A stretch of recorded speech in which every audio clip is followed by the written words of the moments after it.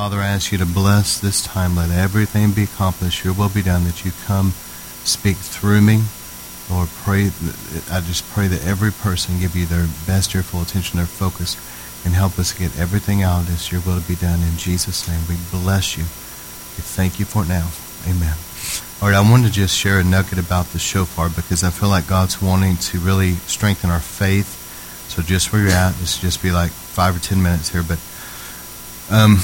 the first thing about the shofar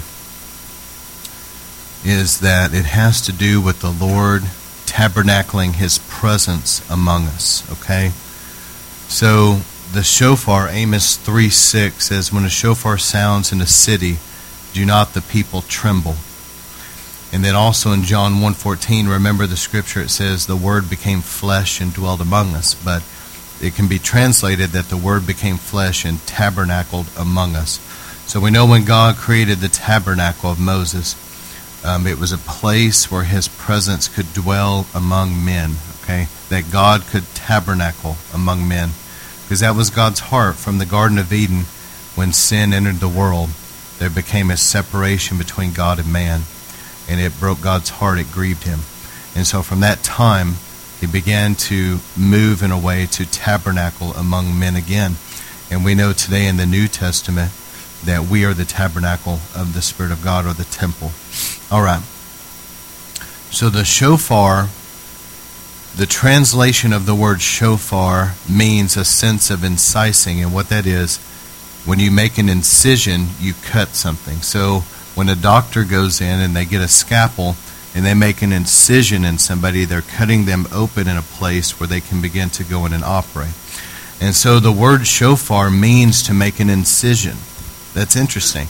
That has to do with piercing through, okay? Quickly, some things about the shofar. It's the oldest instrument known to man, and it is made by God. All other instruments are made by man somehow. The shofar is the only instrument that comes straight off an animal. They just lop it off their head, okay? It's made by God. It's the bone and the cartilage of that animal. And all they do is just drill out that inner cartilage and make a horn out of it, okay? So it's actually an instrument that's made by God. Traditionally, this is not in the Bible, but Jewish tradition says the first shofar was when Abraham went to sacrifice Isaac, and God gave him a ram caught in the thicket, and he sacrificed the ram instead. That Abraham kept the horns of that and made shofars out of them. And we don't know for sure that that's true, but I would say that it's possible, because if God did something that significant in my life, I would want to keep a keepsake, you know. And so the word shofar is Strong's 7782, and like I said, it has to do with piercing through, but it comes from this root word, Strong's 8231, shofar. Shofar means this: to be pleasing, beautiful, fair, comely, bright, glisten. So it has to do with this beauty. It's interesting because this reminds me of the blessing that you hear a lot in the Hebrew culture. It's called the Matovu. It's just Matovu Ohaleka, Yaakov, Mishkenotek Israel. And those that are familiar with the tabernacle, you see the Ohaleka, you see the Ohel, and the Mishkenoteka, you see the Mishkan. And this has to do with the covering that was on the tent of the tabernacle. And the reason why I say that is because if you understand the story, Balaam stood up. Balak, the king of Moab, hired Balaam to come and curse Israel. And Balaam was standing up on a cliff of a mountain with Balak, and he looked down, and he saw here God's people, and he saw the tabernacle of Moses. Now it had that covering, and there would be that pillar of fire at night and the cloud by day. And he saw all their little tents surrounding the tabernacle, and he might have even seen men wearing prayer shawls, a talit, which means little tent. And he looked down and saw that, but Balaam saw something beyond that, because that's where this phrase comes from, Matovu Ohaleka. This is where this comes from. Balaam, instead of cursing Israel, he said, basically, how can I curse what God has blessed? He looked down and he said, the covering of their tent is beautiful. and he saw that God dwelled there. He saw that there was some kind of a spiritual blessing, like a spiritual dew from heaven. Something covered over their camp. And Balaam could not curse what God had blessed. This was the dwelling of God with man. God's blessing and his presence was over those people. And Satan could not penetrate that. And so the shofar has to do with a dwelling place for God with man. And here's what I mean by that. Let me show you a couple more quick things, and I'll close with the ark. But the shofar